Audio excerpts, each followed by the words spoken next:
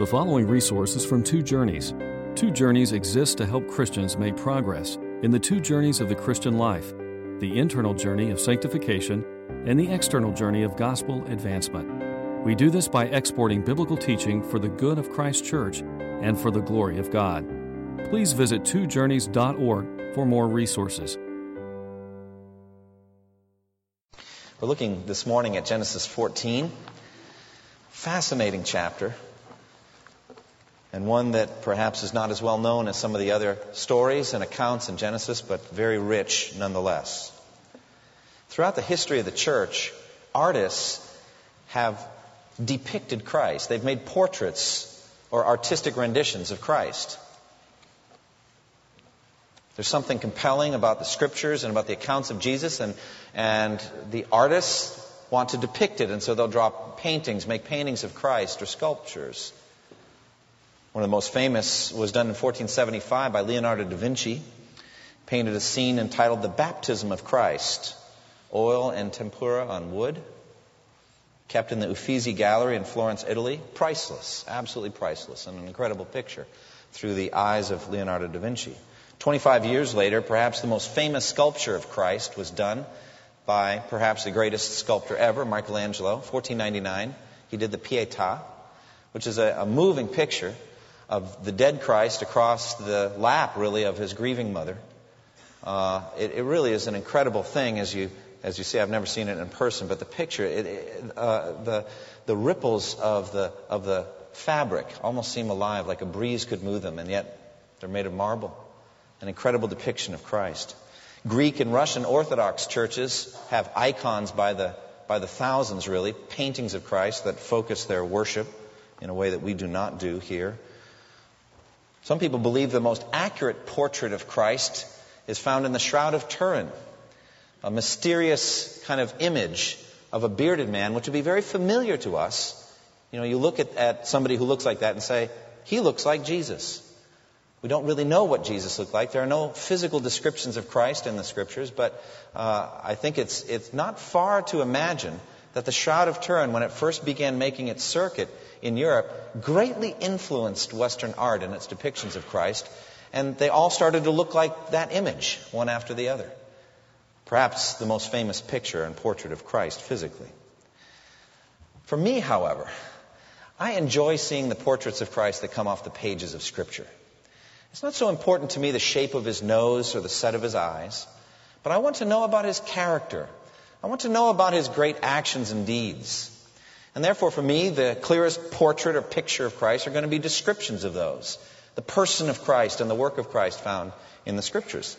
And I believe the whole Bible gives portraits of Christ, not just the New Testament. In the Old Testament, we have Christ in prophetic relief. You're going to see portraits of Christ in the Old Testament. And they're going to come in two different types. One of them would be what we call verbally predictive prophecy. Like the virgin will be with child and will give birth to a son. Or the prediction in Micah chapter 5 verse 2 that Jesus would be born in Bethlehem. Out of Bethlehem Ephrathah would come a leader who would rule over or be shepherd of Israel. These are what we call verbally predictive prophecies. Then there's a different category of portrait or picture of Christ, what we call types or typically predictive prophecy. Now, the way this works is that things are acted out in life. They're just acted out in history, and they capture a vignette, a little snapshot of Christ in his work, in his person. The animal sacrifices are great types of Christ. Typically predictive prophecy, we call it. Every time an animal was sacrificed and its blood shed on the ground and poured out before the Lord in the fire of sacrifice, it was a picture of Christ, who is the Lamb of God who takes away the sins of the world. That, I think, the best typical predictive prophecy of Christ. But also, you see in redemptive history, the unfolding of redemptive history, certain vignettes or stories that depict some aspect of the work of Christ. For example, later in Genesis chapter 22, when Abraham and Isaac go up the mountain, and God has commanded Abraham to sacrifice his son, his only son Isaac, whom he loves.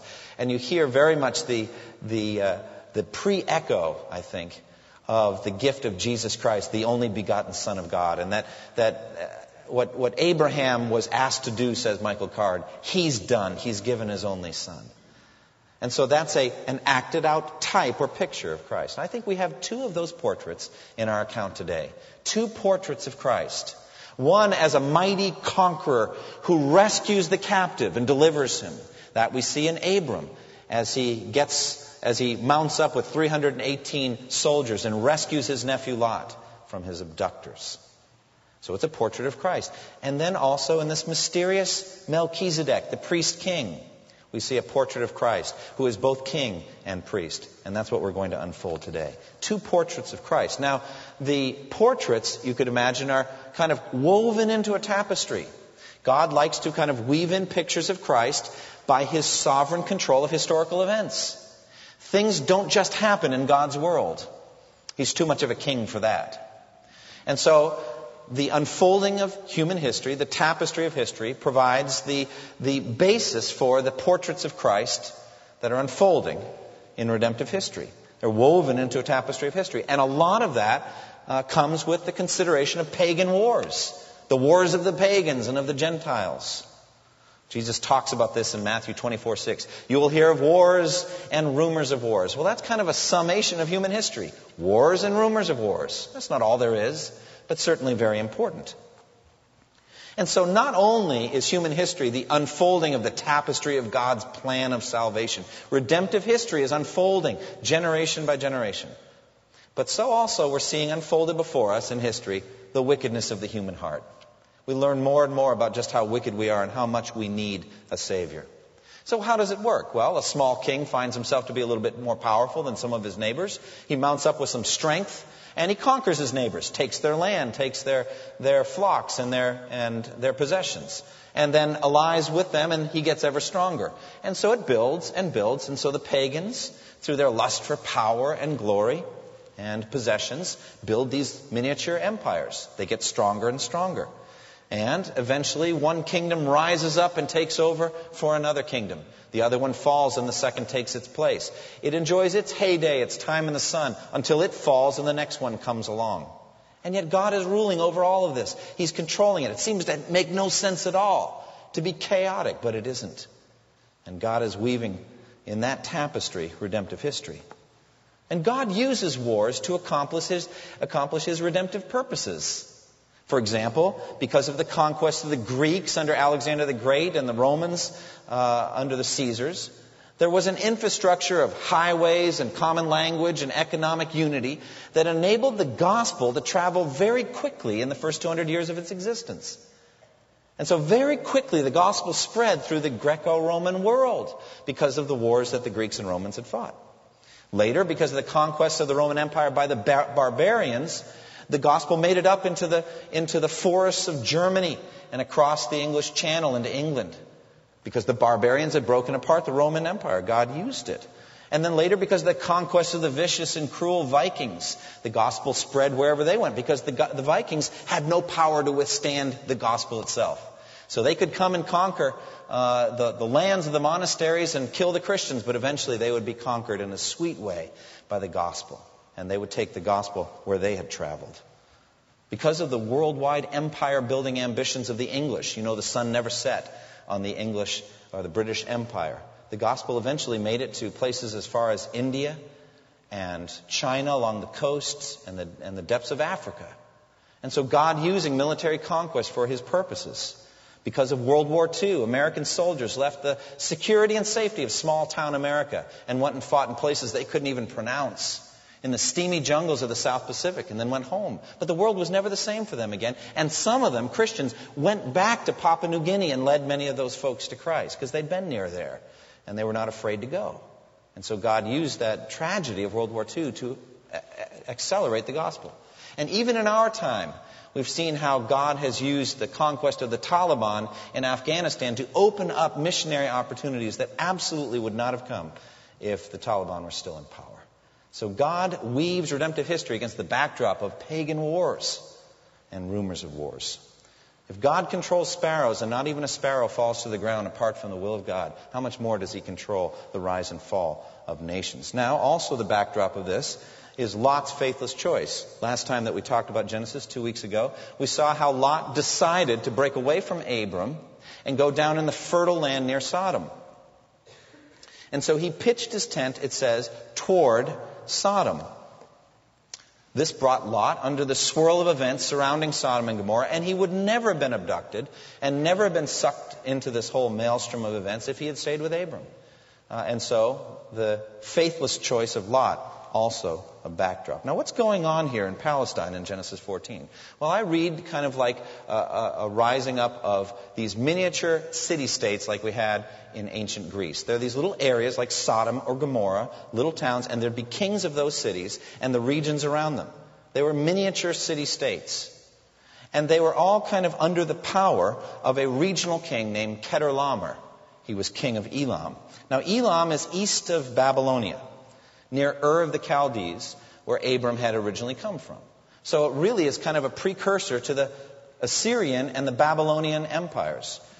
These conquerors were forever kind of curving up around the Fertile Crescent and then coming down what they called the King's Highway through Palestine and on into the fertile areas of the Nile, Egypt.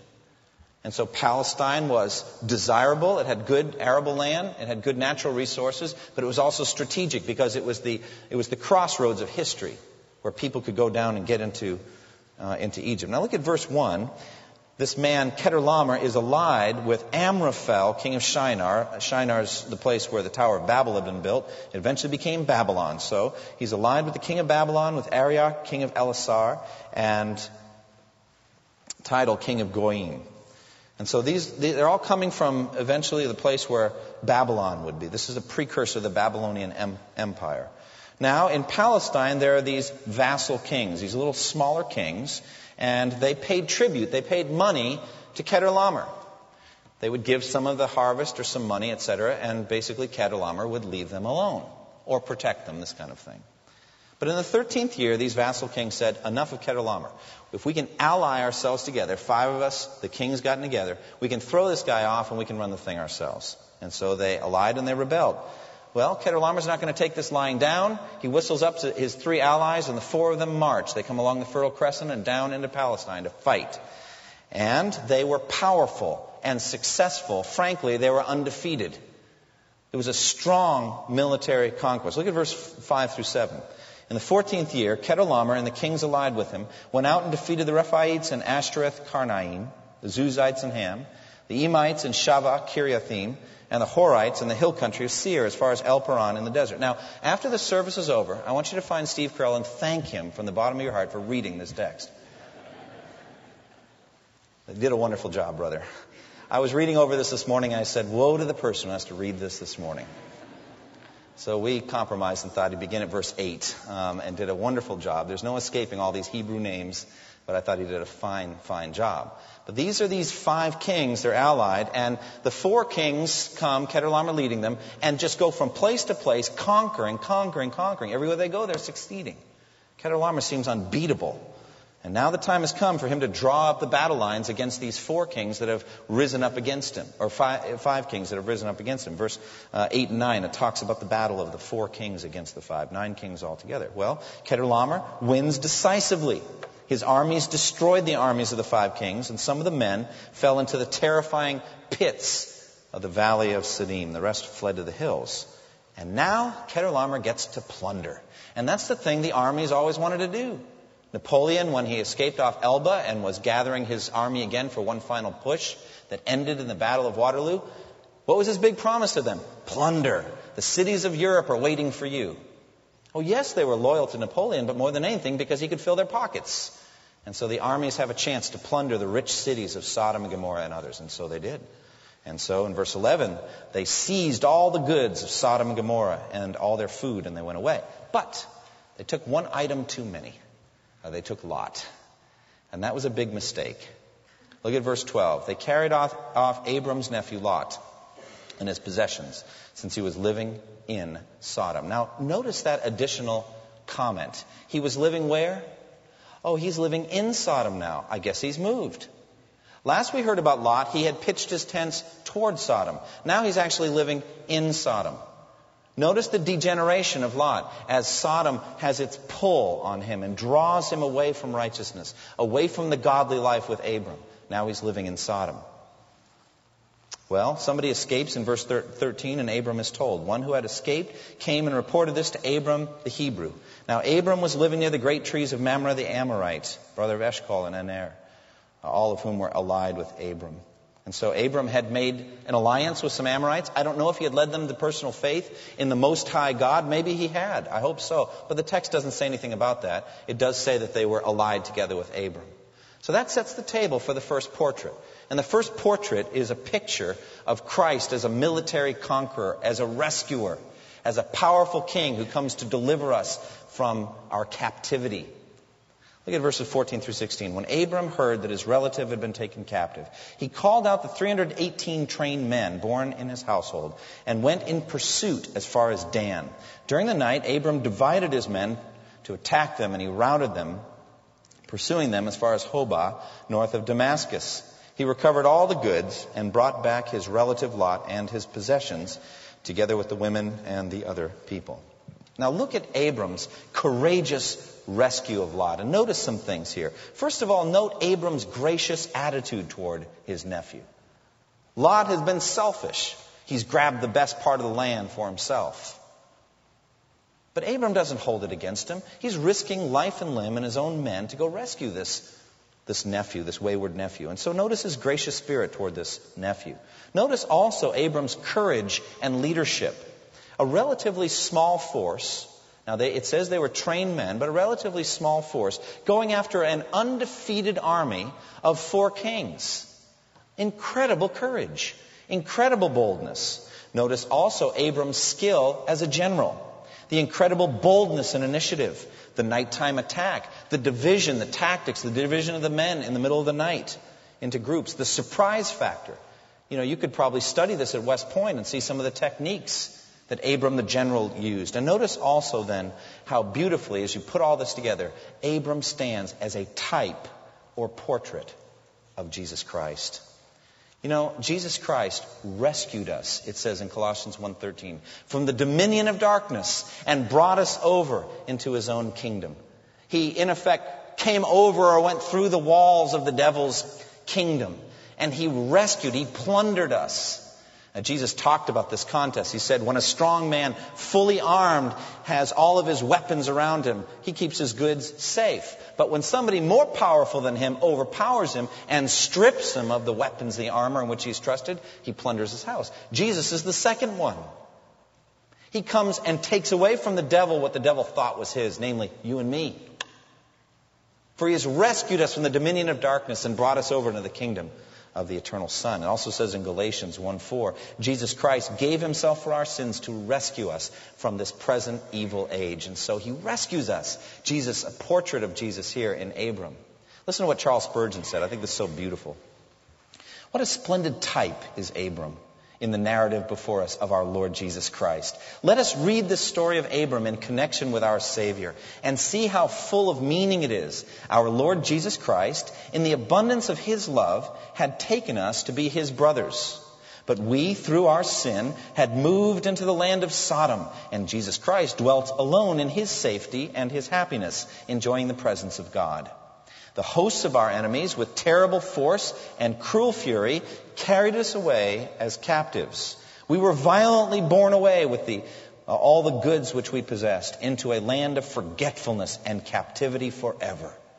Christ, who had lost nothing by this, nevertheless, being a brother born for adversity, pursued our haughty foes. He overtook them. He smote them with his mighty hand. He took their spoil and returned with crimson clothing, leading captivity captive. He restored that which he took not away. Abram was that righteous man raised in the east, to whom God gave his enemies as driven stubble to his bow. And so the Lord Jesus has driven our enemies like chaff over to the wind, for they fled at the presence of Jehovah Jesus. And by the valor of the atoning Lamb, they have been utterly broken in pieces forever. Amen and amen. Jesus is a conqueror. He's a mighty king. And he came after us to rescue us. So also Abram did for Lot. Notice also God's commitment to rescue his own. He's going to, in the account in Genesis, rescue Lot twice. First through Abram, this military rescue. And then second, through the 2 angels that he sends to rescue Lot from the real danger, namely the wrath of God about to be poured out on Sodom and Gomorrah. And so we see that God has a total commitment to rescue his own and to get them out from danger. The great grief to me in the story, and you really have to read between the lines to get it, is what in the world did Lot do moving back to Sodom after the first rescue?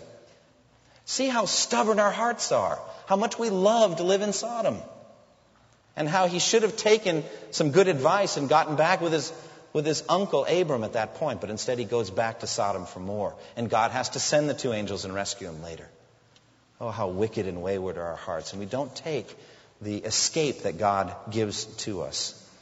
And so Abram goes out. He goes out boldly. He goes out courageously. It says in Proverbs 28:1, "The wicked flee though no one is pursuing, but the righteous are as bold as a lion." Why was Abram so bold? Well, he had a promise from God. I will make you into a great nation. You know, that kind of makes you immortal until it happens, right? And so he's like, nothing's going to happen to me. And it also said in Genesis 12, I will bless those who bless you, and whoever curses you, I will curse. And so let's get 318 guys, which may even be too many for this job, 318 guys, and go take on 4 kings with an undefeated army. And we're going to win. Note the boldness and the courage of Abram as he trusts in God's word and goes out and rescues. Now, what did it cost Abram? Well, in the end, it didn't cost him anything. Could have gained him a lot of wealth. But what did it cost Jesus to rescue you from your captor? It cost him his very life. He had to pour out his lifeblood on the cross to rescue you from sin and death and from the accusing law which stood over against you to condemn you. He had to give his own life to rescue you. It says in Matthew 20, verse 28, the Son of Man did not come to be served, but to serve and to give his life as a ransom for many. That was the price for him. That's what he paid, far more expensive than what Abram paid in his type or his picture of Christ to rescue Lot. Now, this image or picture of Christ as a conquering king who comes to rescue his own will only be fulfilled in the future in Revelation 19, when the heavens will be open and Jesus leads the armies, the legions of heaven, on a white horse, it says in Revelation 19. He is the King of Kings and the Lord of Lords. And he will return to earth as a mighty conqueror, not riding humble on a donkey as he did the first time, but coming in a military fashion to conquer and to destroy and to rescue his own. And so this image, this type, awaits its final and complete fulfillment when Jesus returns to the earth the second time. One final note concerning this aspect here, and that's Abram's faith-filled pledge to the king of Sodom. Verse 17, 21 through 24. Look at it with me. After Abram returned from defeating Kedorlaomer and the kings allied with him, the king of Sodom came out to meet him in the valley of Sheva. That is the king's valley. Verse 21 and following, the king of Sodom said to Abram, give me the people and keep the goods for yourself. Tempting offer. A tempting offer. But Abram said to the king of Sodom, I have raised my hand to the Lord God Most High, creator of heaven and earth, and I have taken an oath that I will accept nothing belonging to you, not even a thread or the thong of a sandal, so that you will never be able to say, I made Abram rich. I will accept nothing but what my men have eaten and the share that belongs to the men who went with me, to Aner and Eshcol and Mamre. Let them have their share. But for himself, he takes nothing. He does not want their stuff. It doesn't hold any attraction to him. And why? Because the love of the world is adultery against God. For everything in the world, the lust of the eyes, the lust of the flesh, the pride of life, the stuff of Sodom, he has no interest in that. The world and its desires pass away, 1 John 2 tells us. But the man who does the will of God, he lasts forever. I don't think it's an accident that the very next verse after that is Genesis 15:1. Look at it. After this, right after this, it says, the word of the Lord came to Abram in a vision. Do not be afraid, Abram. I am your shield, your very great reward. You don't need the stuff of Sodom. You're going to get something better. You're going to get me. I'll be your very great reward. It's an incredible promise from God, and that's exactly what Abram wants. God and God alone. That's all he wants. And so we see a beautiful portrait or picture of Christ in Abram the conqueror. We also have a mysterious portrait of Christ in this man Melchizedek, and we get just a brief mention of him here. But look at verses 18 through 20. Then Melchizedek, king of Salem, brought out bread and wine. He was priest of God Most High, and he blessed Abram, saying, Blessed be Abram by God Most High, creator of heaven and earth, and blessed be God Most High, who delivered your enemies into your hand. And then Abram gave him a tenth of everything. Now, who was this man? Well, his name Melchizedek literally means king of righteousness. His city was Salem or Jerusalem. So he's the king of Salem and the king of Jerusalem. Now, the word Salem is the Hebrew word for peace. So he's the king of righteousness and he's the king of peace. He's the king of Jerusalem. Now, it's a little bit of an ironic name, Salem, peace. Is Jerusalem a city of peace today? How long has Jerusalem not been a city of peace? David conquered it from the Jebusites. And then Nebuchadnezzar conquered it from the Jews. And then Cyrus the Great conquered it from the Greeks for the Persians. And then Alexander conquered it. And then the Romans conquered it. And then the Muslims conquered it from the Byzantine Empire. And then the Crusaders came and tried to conquer it and got it for a little while. But the Muslims took it back until World War I, when the British conquered the Ottoman Turks. In 1948, during the partition of Israel, Jerusalem was set up to be a Muslim, Christian, Jewish city. And it's been nothing but trouble ever since. Hardly the city of peace. Jesus himself spoke about this in Luke 19. As he approached Jerusalem and saw the city, he wept over it and said, If you, only you, had known on this day what would bring you peace, but it is now hidden from your eyes. The days will come upon you when your enemies will build an embankment against you and encircle you and hem you in on every side. They will dash you to the ground, you and the children within your walls. They will not leave one stone on another because you did not recognize the time of God's coming to you. Jesus alone is the peace of Jerusalem. And it will have no peace until they recognize Jesus as their Savior. But here is Melchizedek. He's the king of Salem, the king of righteousness. And it's interesting because he is both a priest and a king.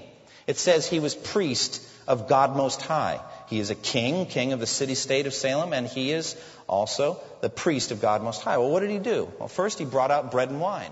Why did he do that? Our Catholic friends would say this is a precursor of the Lord's Supper.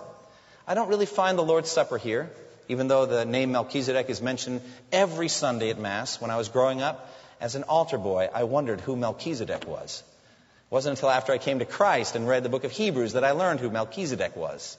But he brings out bread and wine to refresh Abraham and his troops. That's all. It's not a precursor of the Lord's Supper. But also it says he blessed Abram. Blessed be Abram and blessed be God Most High. And he blessed him with authority. There's a sense of his authority even over Abraham or Abram. And he received a tithe or a tenth of Abram's plunder. Now, we wouldn't know much about Melchizedek if it weren't for two other scriptures, Psalm 110 and Hebrews 7. Look with me at Psalm 110 for a moment. Psalm 110.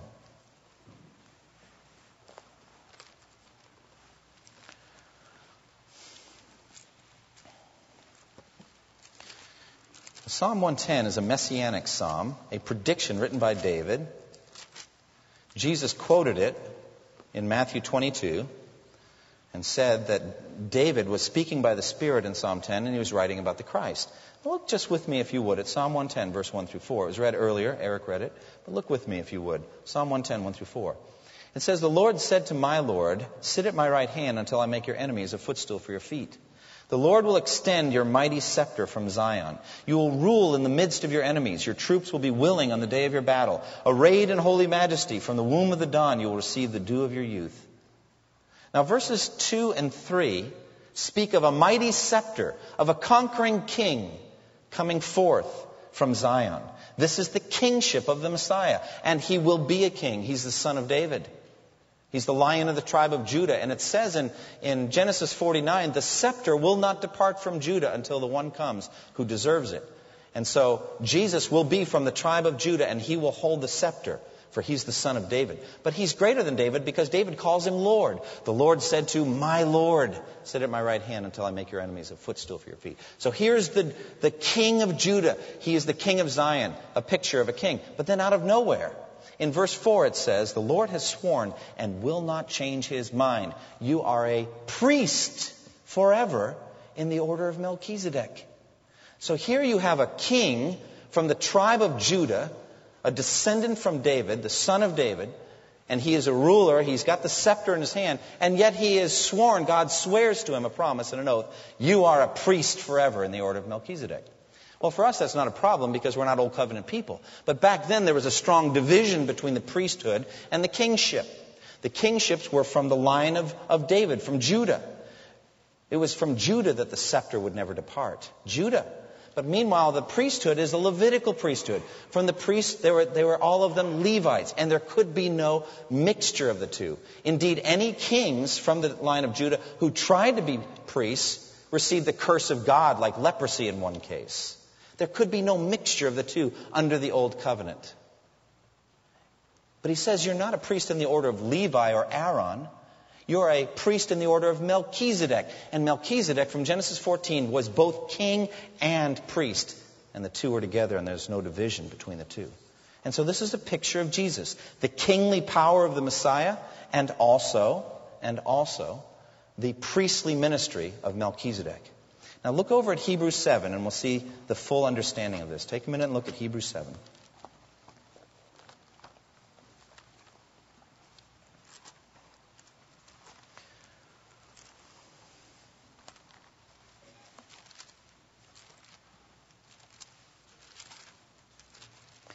In Hebrews 7, the author to Hebrews unfolds the mysteries of this issue of Melchizedek. Look at Hebrews 7, 1 through 4. This Melchizedek, it says, was king of Salem and priest of God Most High. He met Abraham returning from the defeat of the kings and blessed him. And Abraham gave him a tenth of everything. First, his name means king of righteousness. Then also king of Salem means king of peace.